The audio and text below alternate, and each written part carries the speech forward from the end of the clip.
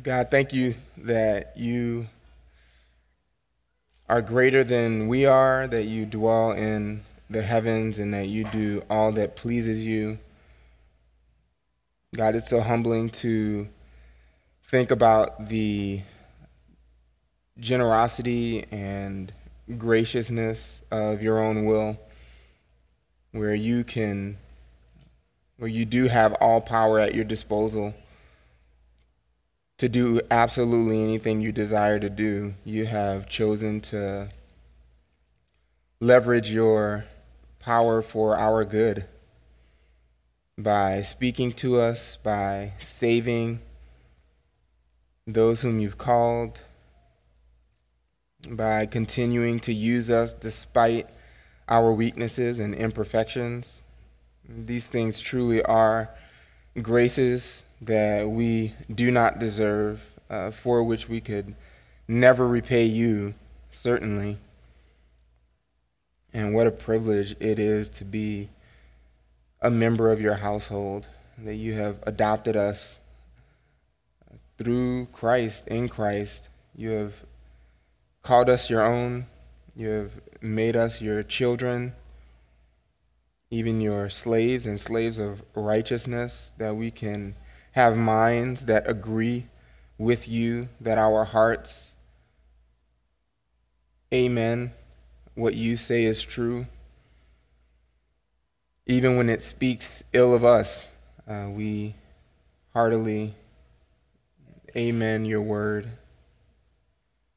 I pray that this morning you would help us to see clearly what your word says. We know that we have no wisdom apart from what you've spoken. We have no idea what is just or what is right or what is true. Even those things you've implanted on our hearts that we know instinctively, we still do not see them as clearly as we ought to apart from your word. And so thank you. Thank you for speaking to us so clearly, so sufficiently and powerfully. We pray that you would use your word in our lives this morning to transform us, make us look more like your Son. We know that our conformity to Christ's image is our joy, ultimately. That is our ultimate good. And we don't do you any more service than when we look most like your Son, when we walk as he walked. And so we pray that your word would be a tool used by you this morning to equip us to do just that we could walk more faithfully in Christ. We pray in his name. Amen.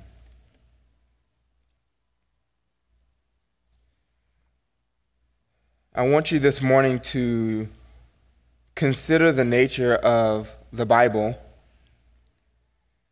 God's word is powerful. God's word is authoritative. God's word is right and true and perfect. The scriptures are infallible, inerrant, sufficient, wise, and profitable.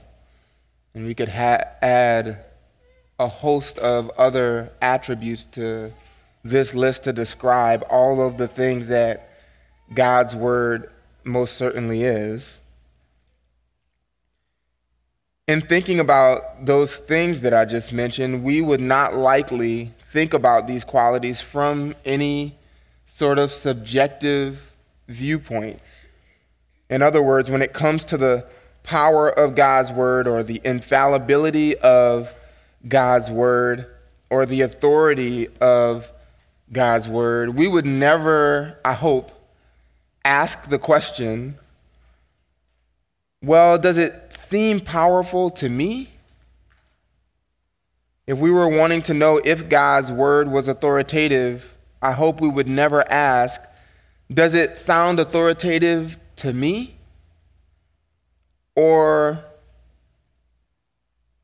in answering the question, is it sufficient Hopefully we would not seek to answer that question and arrive at the truth of that question by asking, does God's word feel sufficient to me? Those would seem rather simple, but oftentimes Christians put the clarity of God's word into a different category. Is God's word clear? At this question, we might be reluctant to give a straightforward, yes, absolutely, it is clear. When it comes to the clarity of Scripture, we seem to be more ready to think of this particular quality of God's word from our own vantage point. Does it seem clear to me? And there's just no need to do that. This ought not be the case when we consider the nature of the Bible. All that God's word is, it is apart from us. Everything that is true about God's word is true of God's word independent of us. How we think about it, how we feel about it, how it seems to us. And this is very good news, as you know. God's word is trustworthy even when we are faithless. God's word is good even when we are evil. It is powerful when we are weak. It is wise when we are foolish. It is right when we are wrong. But if God's word is objectively clear, if it is perspicuous, as we recently discussed, then why do we fail to see it clearly? Why do we fail to see it clearly if it is so clear? What prevents us and functions as barriers to the perspicuity of God's word? One reformer, William Whitaker, in the 16th century, writing a defense of the scriptures against two of the foremost Catholic apologists of the day, William Whitaker said, "The subjects of Scripture are indeed obscure, hidden, abstruse, and mysterious, yet not in themselves, but to us.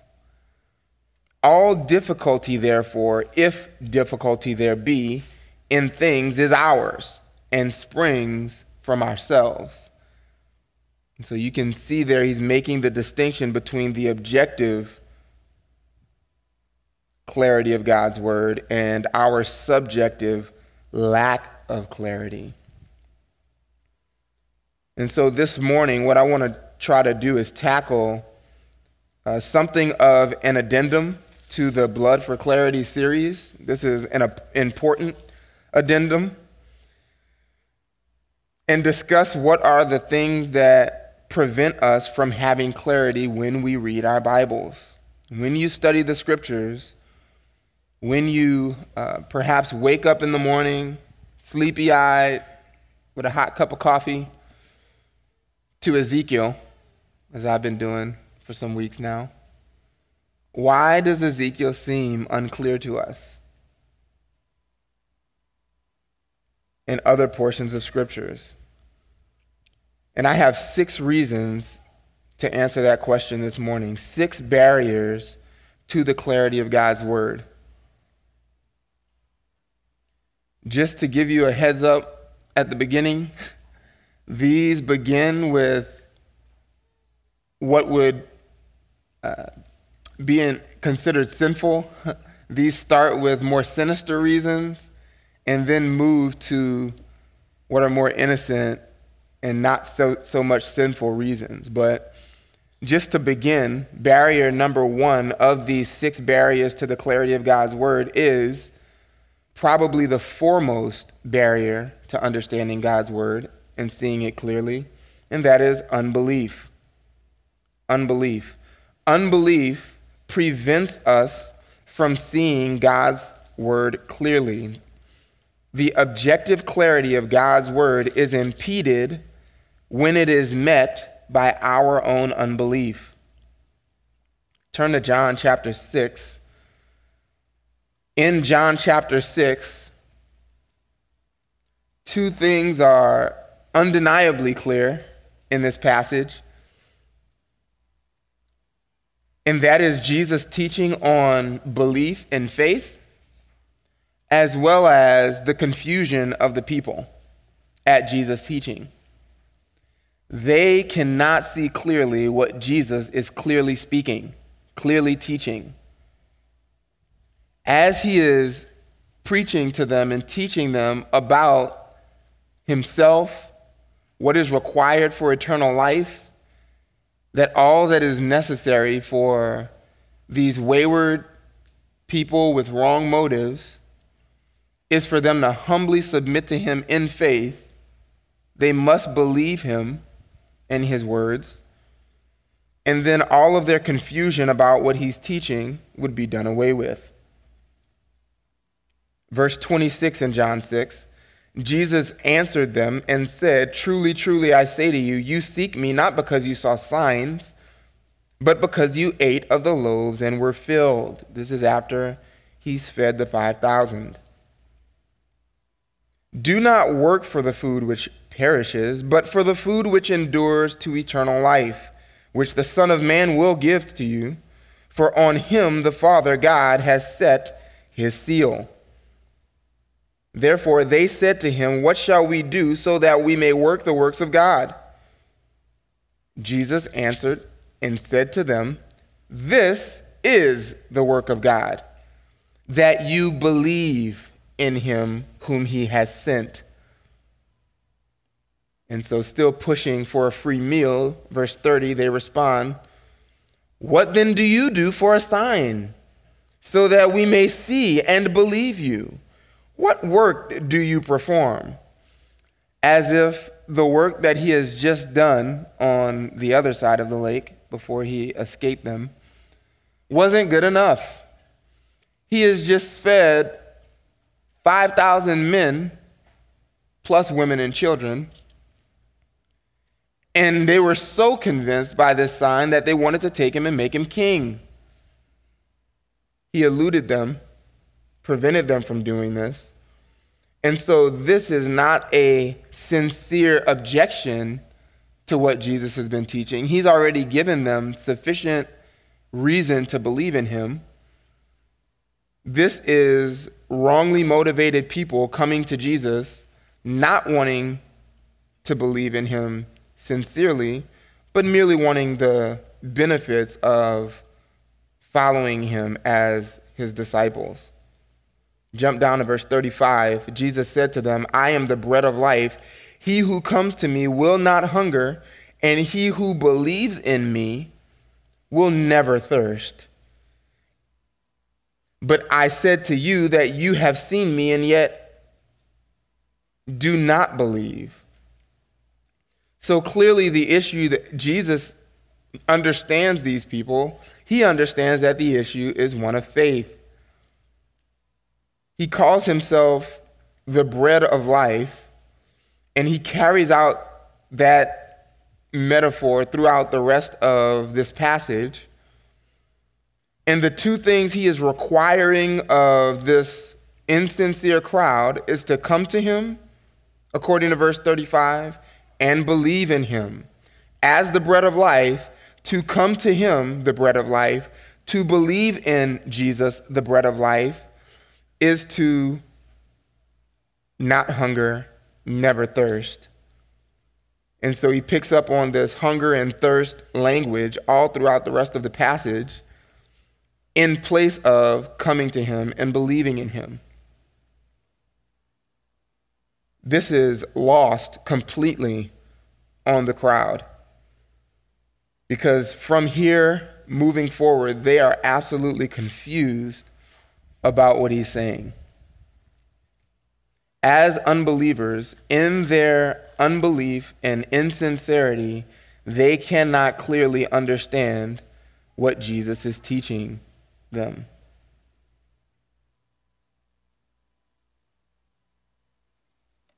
He goes on. Verse 37, all that the Father gives me will come to me, and the one who comes to me I will certainly not cast out. For I have come down from heaven not to do my own will, but the will of him who sent me. This is the will of him who sent me, that of all that he has given me I lose nothing, but raise it up on the last day. For this is the will of my Father, that everyone who beholds the Son, and here it is again, believes in him, will have eternal life, and I myself will raise him up on the last day. You can see their discontentment with his answers, verse 41. They're grumbling because he said, I am the bread that came down from heaven.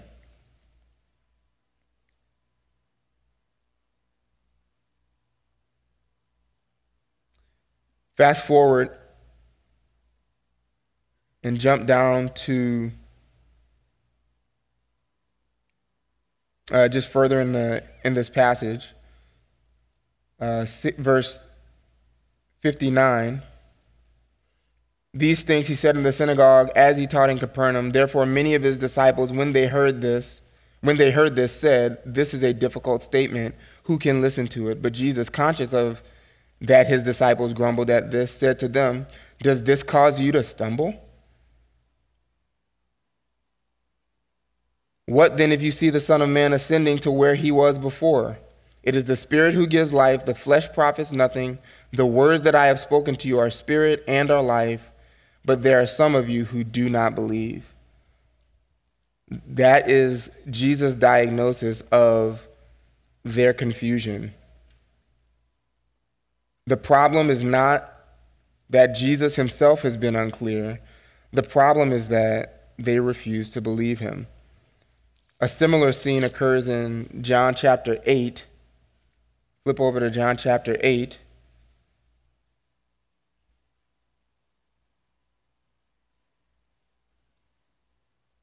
And in kindness, where Jesus is encountering a similar hardness of heart that was always characteristic of the Jews, straightforwardly tells them what their problem is. Verse 43, "Why do you not understand what I am saying? It is because you cannot hear my word.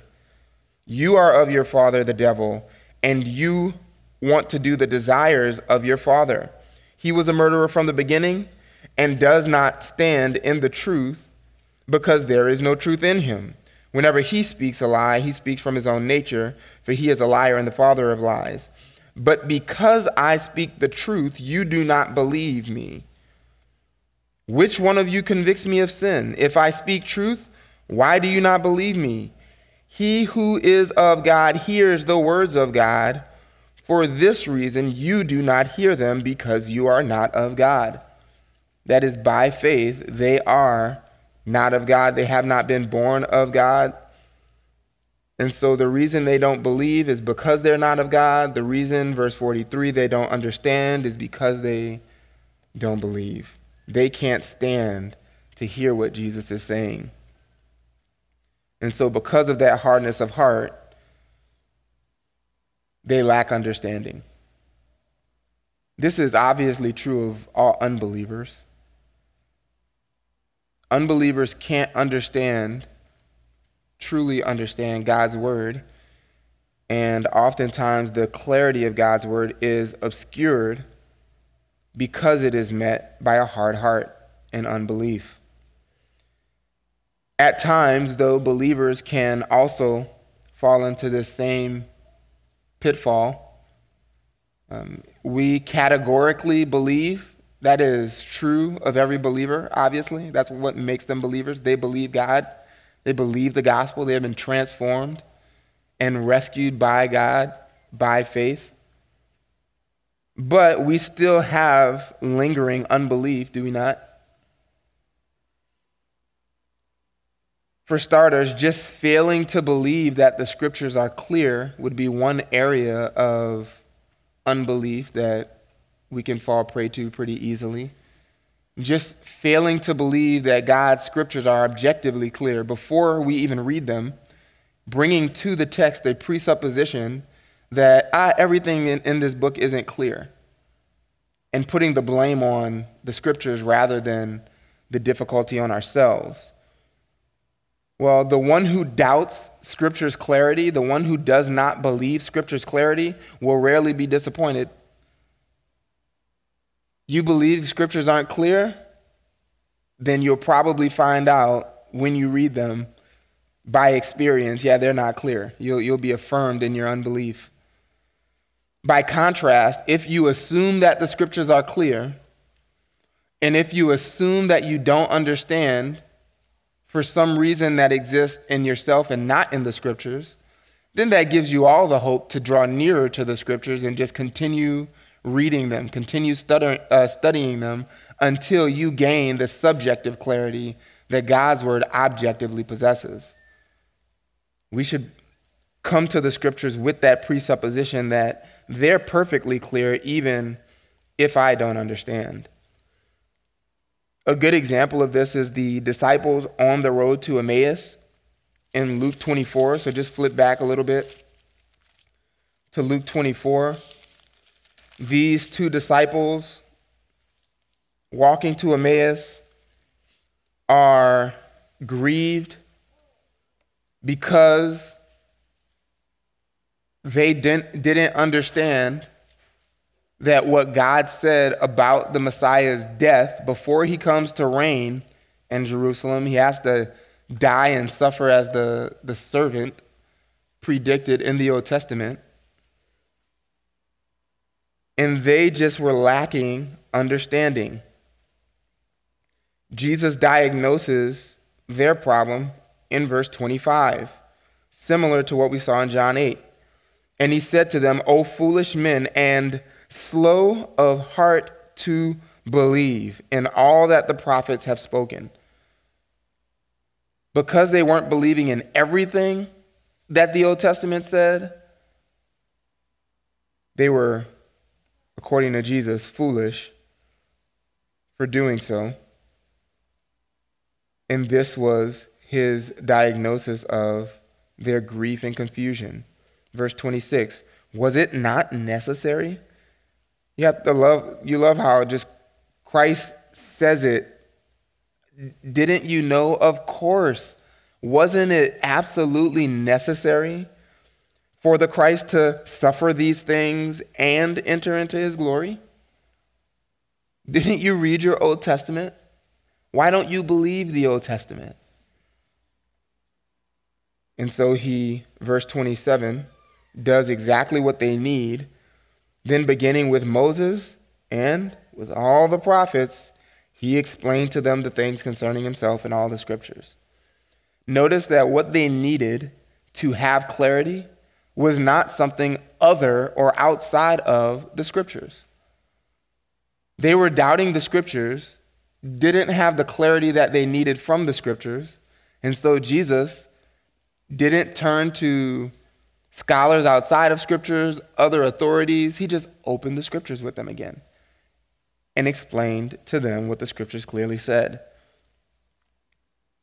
And then the result of him doing this, they say in verse 33, they said to 32, they said to one another, were not our hearts burning within us while he was speaking to us on the road, while he was explaining the scriptures to us? They got it. They gained clarity from the scriptures. And in this moment, Psalm 119, verse 130 was happening. The unfolding of your words gives light. So Jesus unfolded the words for them of the scriptures, and they gained clarity. Beyond unbelief, there's another barrier to the clarity of God's word, and that is various kinds of sins. Just sin in general will prevent you from seeing the scriptures clearly. Turn to 1 Peter chapter 2.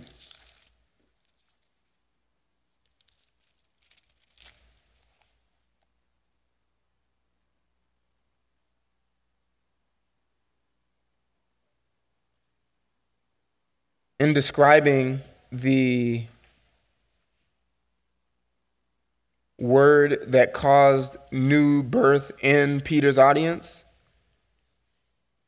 and in calling them to long for this pure milk of the word by which they were born again, he's giving a command to them about their desires. Long for the pure milk of the word, verse 2.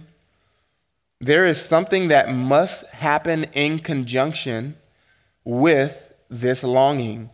If his audience is going to obey this command and effectively direct their desires toward the word, there is something else that they must be practicing.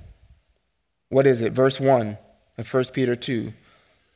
Therefore, putting aside all malice and all deceit and hypocrisy and envy and all slander, then, verse 2, like newborn babies, long for the pure milk of the word, so that by it you may grow in respect to salvation, if you have tasted the kindness of the Lord. These two things must go together. A longing for the pure milk of the word cannot happen without a putting aside of various kinds of sin.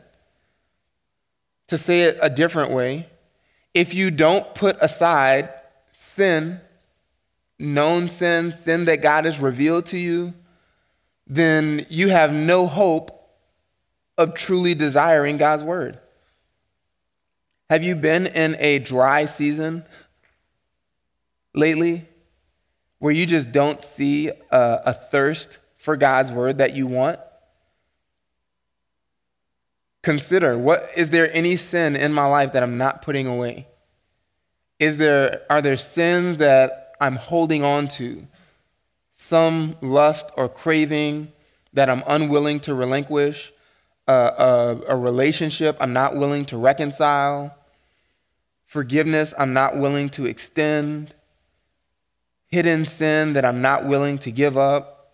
Greed that I'm enjoying and not ready to let go of? Diagnose your life, diagnose your heart, so that you can desire God's word as we're required to. Again, William Whitaker said, "They who bring with them profane minds to the reading of the scriptures lose their trouble and oil. Those only read with advantage who bring with them pure and holy minds." Let me just highlight from Proverbs one sin that if you do not put off will impede your ability to clearly see what's in the scriptures. Turn to Proverbs 2. It is the sin of laziness. If we don't put off laziness, then we will fail to benefit from scripture as we ought to. We will not benefit from its clarity.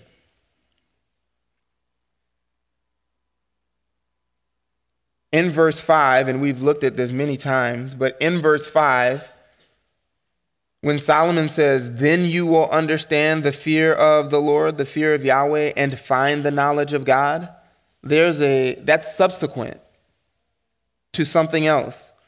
Before you can gain understanding, before you can find knowledge, before you can obtain these things, you must first, verse 1, receive my words and treasure up my commandments with you, making your ear attentive to wisdom and inclining your heart to understanding.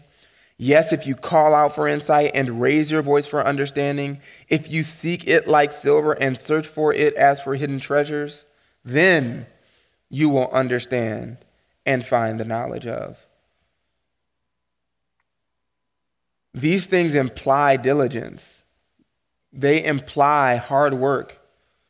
To just look at the things that are mentioned, it's hard work to continually make your ear attentive to wisdom, to continually incline your heart to understanding, to practice over time calling out for insight, raising your voice for understanding.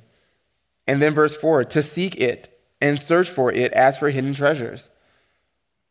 They're hidden treasures beneath the surface, not laying on top of the ground.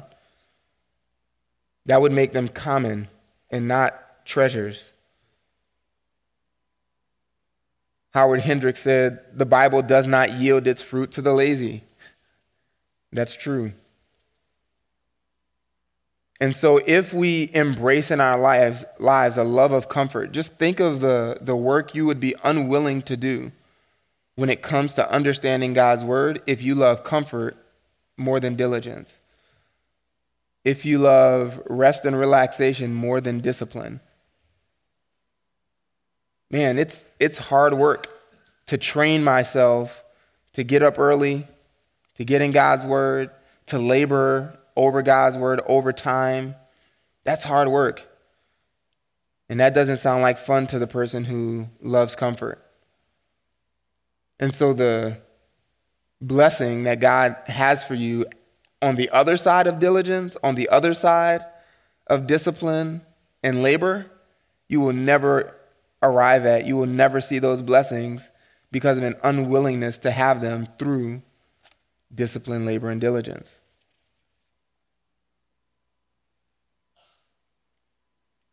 In this same passage, we see a third barrier in Proverbs 2, and that's prayerlessness. Verse 3 just says, "Yes, if you call out for insight and raise your voice for understanding." Maybe sometimes we don't seek the clarity of Scripture because we haven't asked for it. We've been self-reliant, self-dependent, independent. And so Scripture doesn't yield its fruit to us simply because we haven't asked. Prayerlessness, this kind of prayerlessness is really a symptom of arrogant self-reliance in us. We come to God's word thinking that nothing more than our own intellect is necessary for understanding. And so we assume that we are sufficient in ourselves rather than depending on God. Arthur Pink, in the book of the month, in the sovereignty of God, he says this. There's a great chapter in there on prayer and how prayer relates to God's sovereignty. He says, "Prayer redounds to God's glory, for in prayer we do but acknowledge our dependency upon Him.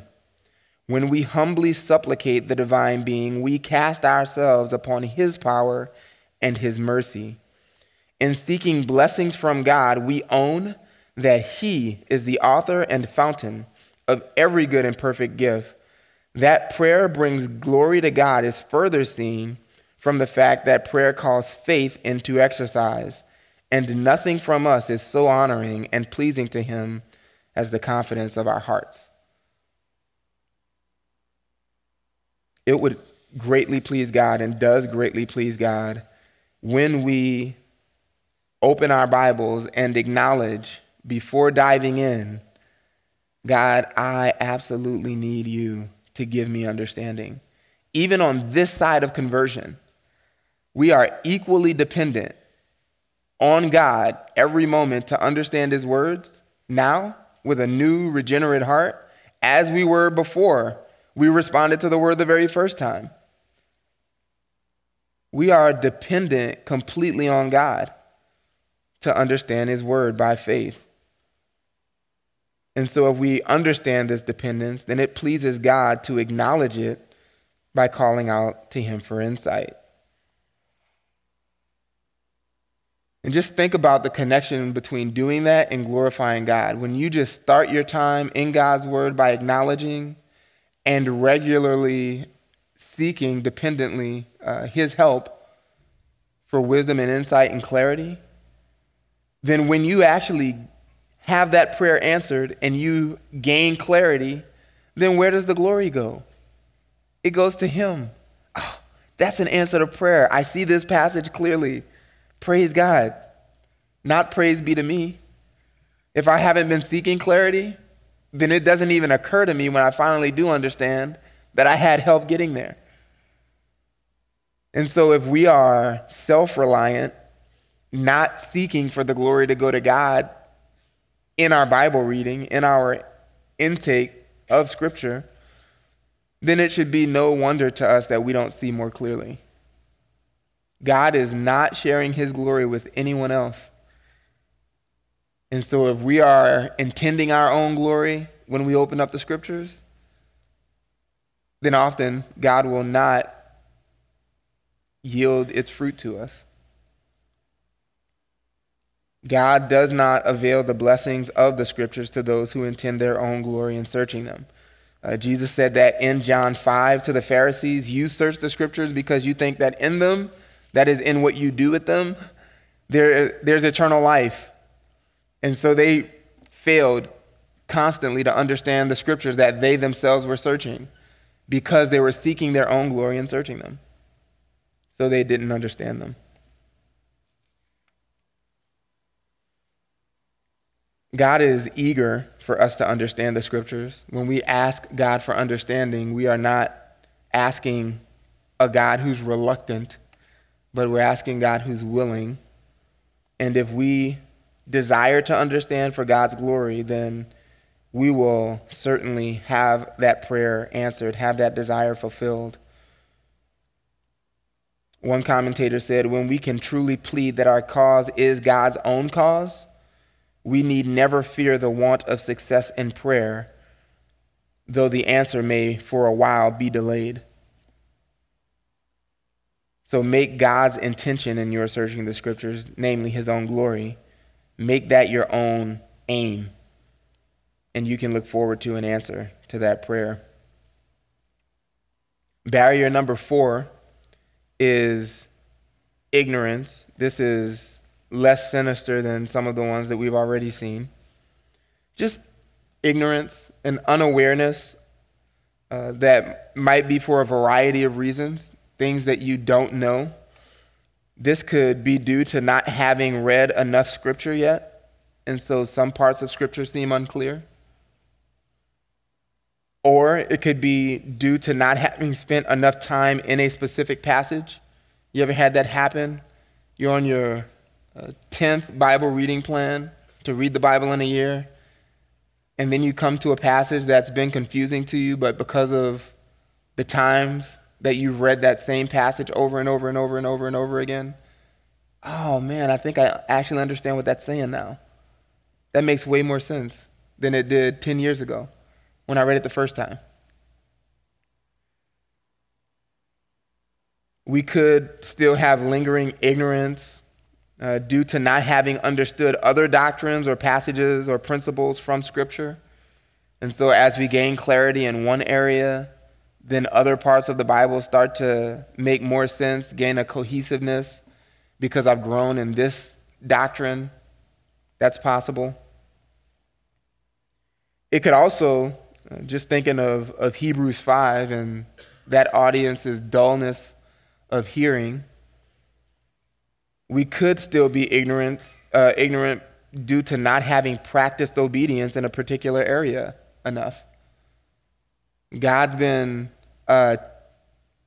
teaching me over here in this area, and because I've not yet yielded in this area, well, he's just not giving me clarity in another area.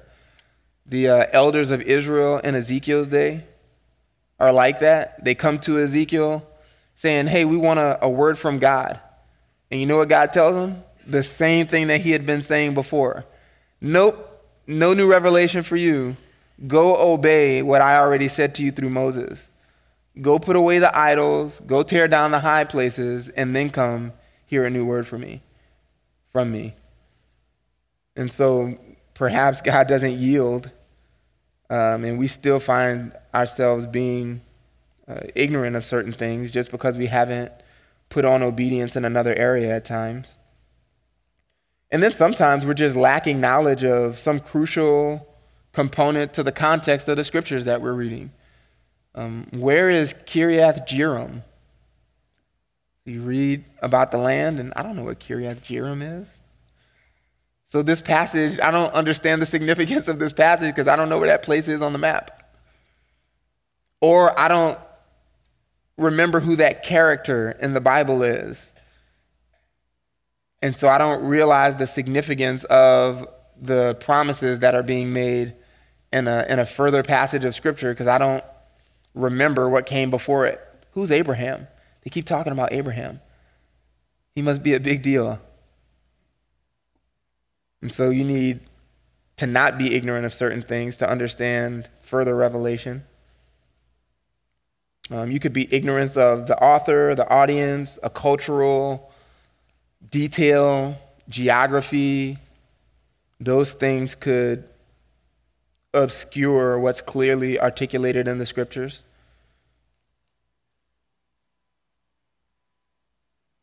In Acts 8, this is an interesting example. In Acts 8, the Ethiopian eunuch doesn't understand until he had a teacher sent to him by God, that teacher being Philip. This man has a scroll of Isaiah. He's reading it, and he just does not understand. What did he need? He needed a teacher. And he says that in verses 30 and 31 of Acts 8. Verse 30, Philip ran up and heard him reading Isaiah the prophet and said, "Do you understand what you are reading?" And he said, "Well, how could I, unless someone guides me?" And he invited Philip to come up and sit with him. Now the passage of Scripture which he was reading was this: "He was led as a sheep to slaughter, and as a lamb before its shearers is silent, so he does not open his mouth. In humiliation his judgment was taken away. Who will relate his generation? For his life is removed from the earth." Talk about a softball in evangelism. He's reading Isaiah 53 and doesn't understand. So his question, particularly verse 34 to Philip, he says, "Tell me, of whom does the prophet say this, of himself or of someone else?" Then Philip opened his mouth, and beginning from this scripture, he preached Jesus to him. I hope we can do that. Somebody, what does this mean in Isaiah 53? You can preach the gospel from Isaiah 53. And so he lacked understanding until God gave him a teacher. This should be encouragement to us to just keep reading the Bible. Keep putting yourself under sound biblical instruction, because clarity is attainable because God has spoken clearly. And so we should just keep laboring in receiving biblical instruction, in reading our Bibles ourselves. And we can expect God eventually to give us the clarity we seek. Barrier number 5, difficulty. Difficulty is another barrier to the clarity of God's word. It's just hard. We don't see clearly because it's hard to understand at times. And we talked about in the second lesson of the Blood for Clarity series that this difficulty is or should be expected. The scriptures are God opening up his mind to us, giving us a glimpse into the infinite, deep mind of God. Should we really expect everything to come easy? When things come easy, that's a grace of God, that all of his profundity and depth at times are really simple to us. But we should expect to encounter difficulty because this is the very mind of God, communicated in language that we can understand. 2 Peter the apostle acknowledged that what was written, even in the New Testament, at times was difficult to understand. Peter says in 2 Peter 3, and you'll be encouraged if you've ever been unclear about what Paul is saying. 2 Peter 3:14, "Therefore, beloved, since you look for these things, be diligent to be found by him in peace, spotless and blameless, and regard the patience of our Lord as salvation, just as also our beloved brother Paul, according to the wisdom given him, wrote to you, as also in all his letters, speaking in them of these things, in which are some things hard to understand, which the untaught and unstable distort, as they do also the rest of the scriptures, to their own destruction.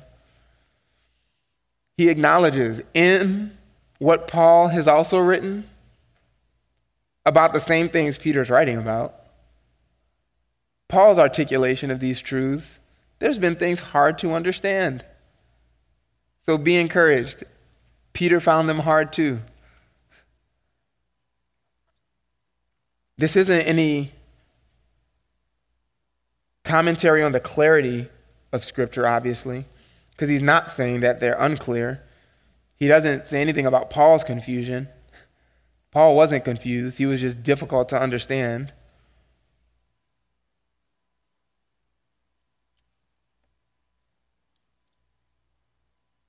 Why must God's word at times be so difficult? We've already talked about because it's deep. We're getting a glimpse into God's mind. In that same book written by William Whitaker, he quotes Gregory the Great, a church father, who says this. He comments on the difficulty of Scripture, acknowledging that we don't always see it clearly, and he calls that obscurity. And so he says, the very obscurity of the words of God is of great use because it exercises the perception so as to be enlarged by labor, and to, through exercise, be enabled to catch that which a lazy reader cannot. It hath besides this still greater advantage, that the meaning of the sacred Scripture, which would be lightly esteemed if it were plain in all places, in some obscure places, the sweetness with which it refreshes the mind when found is proportionate to the toil and labor which were expended upon the search. Does that make sense? The difficulty when the person is willing to labor, there's a commensurate sweetness that they feel when they finally arrive at understanding because it was so hard.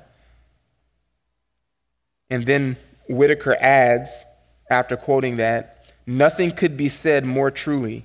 We confess with Gregory that there are many obscurities in Scripture, and that this hath happened through the divine wisdom, partly to exercise us in Scripture, partly to prevent its being despised, partly that the truth, when discovered, might give us greater pleasure. When I read that, I thought of the ladies who recently put together the James study. Some of you are taking that class. I mean, just years of laboring with Josh to put together an encouraging, robust study in the book of James for our church.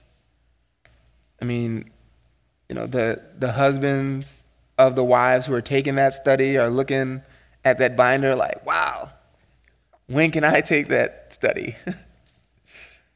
The fruit that's going to be yielded not only from the ladies who are taking that class and working hard to mine the book of James, but also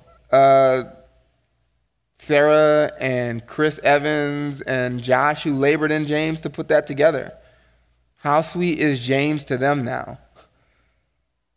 So difficulty serves us as believers because it increases the sweetness of Scripture once we arrive at understanding. Finally, the last barrier that we'll discuss is God himself, providence. Barrier number 6 is providence. In God's providence, I have difficulty in understanding the Scriptures because God intends us, at least for a time, to lack clarity. Just think of the various elements over which God has been sovereign that due to no fault of our own, really, the scriptures are more difficult to understand, seem less clear to us than it did to the original audiences. Let me just give you a few things to consider in this regard. Providentially, God has created each of us differently. God has just created us differently. Some of us are more linguistically inclined, and so you enjoy sentence diagramming and grammar and syntax. I know it's a very small portion of you, but there's some of you who do enjoy those things. And so a deep study of Scripture in those ways is really enjoyable to you, and you just take to it. God hasn't created everybody that way. And so to get at the grammar of a passage that will give us understanding of it is more of an uphill battle for some. Well, God's just created us differently, and some are more inclined toward language, and some aren't. God's created some of us with physical infirmities that impede or prevent us from studying long periods of time, or some of you even reading is a chore. So you have to find other creative ways to engage with God's word. You listen to it, you read in spurts because you have a physical infirmity where you can't even sit for a long period of time. God's created some people with dyslexia, so it makes reading more of an uphill battle, which, talked to Daniel recently, there's a way that dyslexic people think apparently that is actually a benefit in other ways. So you have a gift from God on one hand that makes certain things that are common to the rest of us difficult. Think of the providence of God. Who decided when we were going to be born? Well, God did. And he decided that all of us would be born almost 2,000 years past the close of the New Testament. So we're 2,000 years removed from the original audiences and more if you go back into older parts of your Bible. Well, we have to work harder than the original audiences to get at the original context, to discover the meaning. That makes clarity required. To have clarity, we have to work harder. God decided that. He was sovereign over when we would be born. And so that's not really a fault. It's just something that God's determined for us. And sometimes that's a barrier to having the clarity that we desire. Think about your particular family or upbringing. If you were raised in a Christian home under sound doctrine, like the children in this church, then when God saves children in that context, they've got a huge head start in understanding Scripture and understanding godliness and seeing those things modeled for them in the home and in the church. And so when it comes to understanding Scripture, there are hurdles that hopefully those children, like children in our church, won't have to overcome. And God's determined those things. If you weren't brought up in a church like Grace Bible Church, that was God's determination by God's design. He was sovereign over your family and upbringing, what family you would be born into, what context, what culture you would be born into and a part of. God's sovereign over all of those things, and he determined them with no one else's permission. Even the timing of your salvation, to live a long Christian life, it aids in seeing the clarity of Scripture. The longer I've been a Christian, the longer I've been hearing biblical teaching, the longer I've been reading my Bible, that only helps me see Scripture more clearly over time If it's going to take me 20 years to understand a passage and God doesn't save me until later in life, but he saves someone else at the age of 5, it's going to take both of us 20 years, just for example, to understand a passage. The other person's got a head start since they were saved earlier. That's by God's determination. And even when we finally do understand, the understanding that we have really is ultimately determined by God. When we gain subjective clarity for ourselves, even that is determined by God. Peter is an example of that. He's the first disciple to confess Christ as the Son of God. Jesus tells him it wasn't by flesh and blood that this was revealed. Thomas, think about after the resurrection. Thomas is the last disciple to actually believe and have, the clarity of seeing Christ in the flesh. Who determined those things? Well, ultimately God did. He wasn't in the room when Jesus appeared until 8 days later, and Jesus reappears. He determined the timing of Thomas's understanding. Jesus even says in Matthew 11:25-27, he thanks God for hiding these things, these truths about repentance, from the wise and understanding, quote unquote, and revealing them to little children, people who humbly believe God. And he says, for such was your gracious will. God determines when and who gets understanding of his own truth.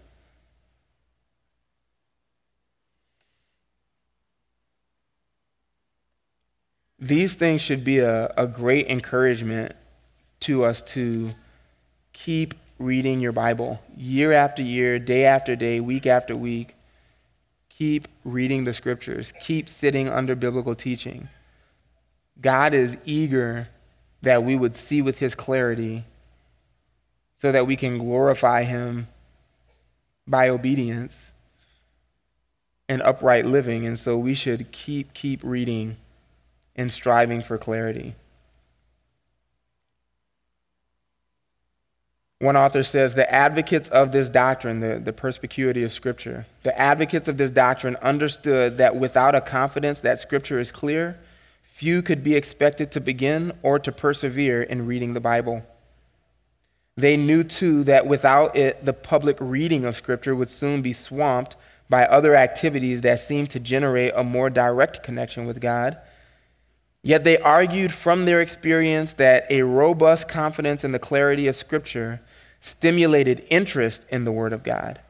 It generated expectations of hearing God's address, and it nurtured wholehearted faith in fulsome obedience.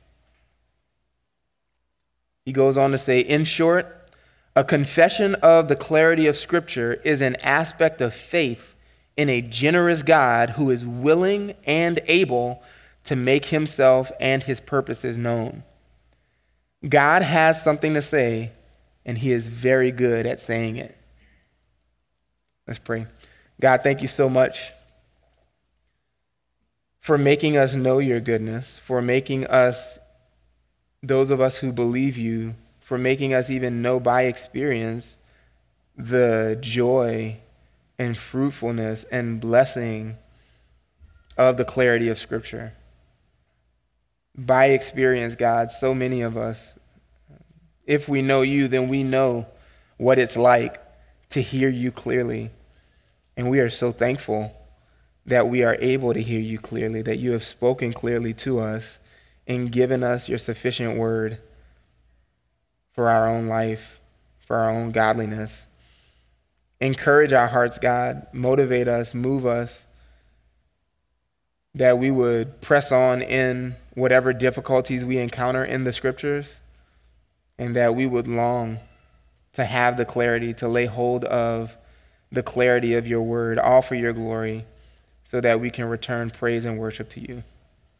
We pray these things in Christ's name. Amen.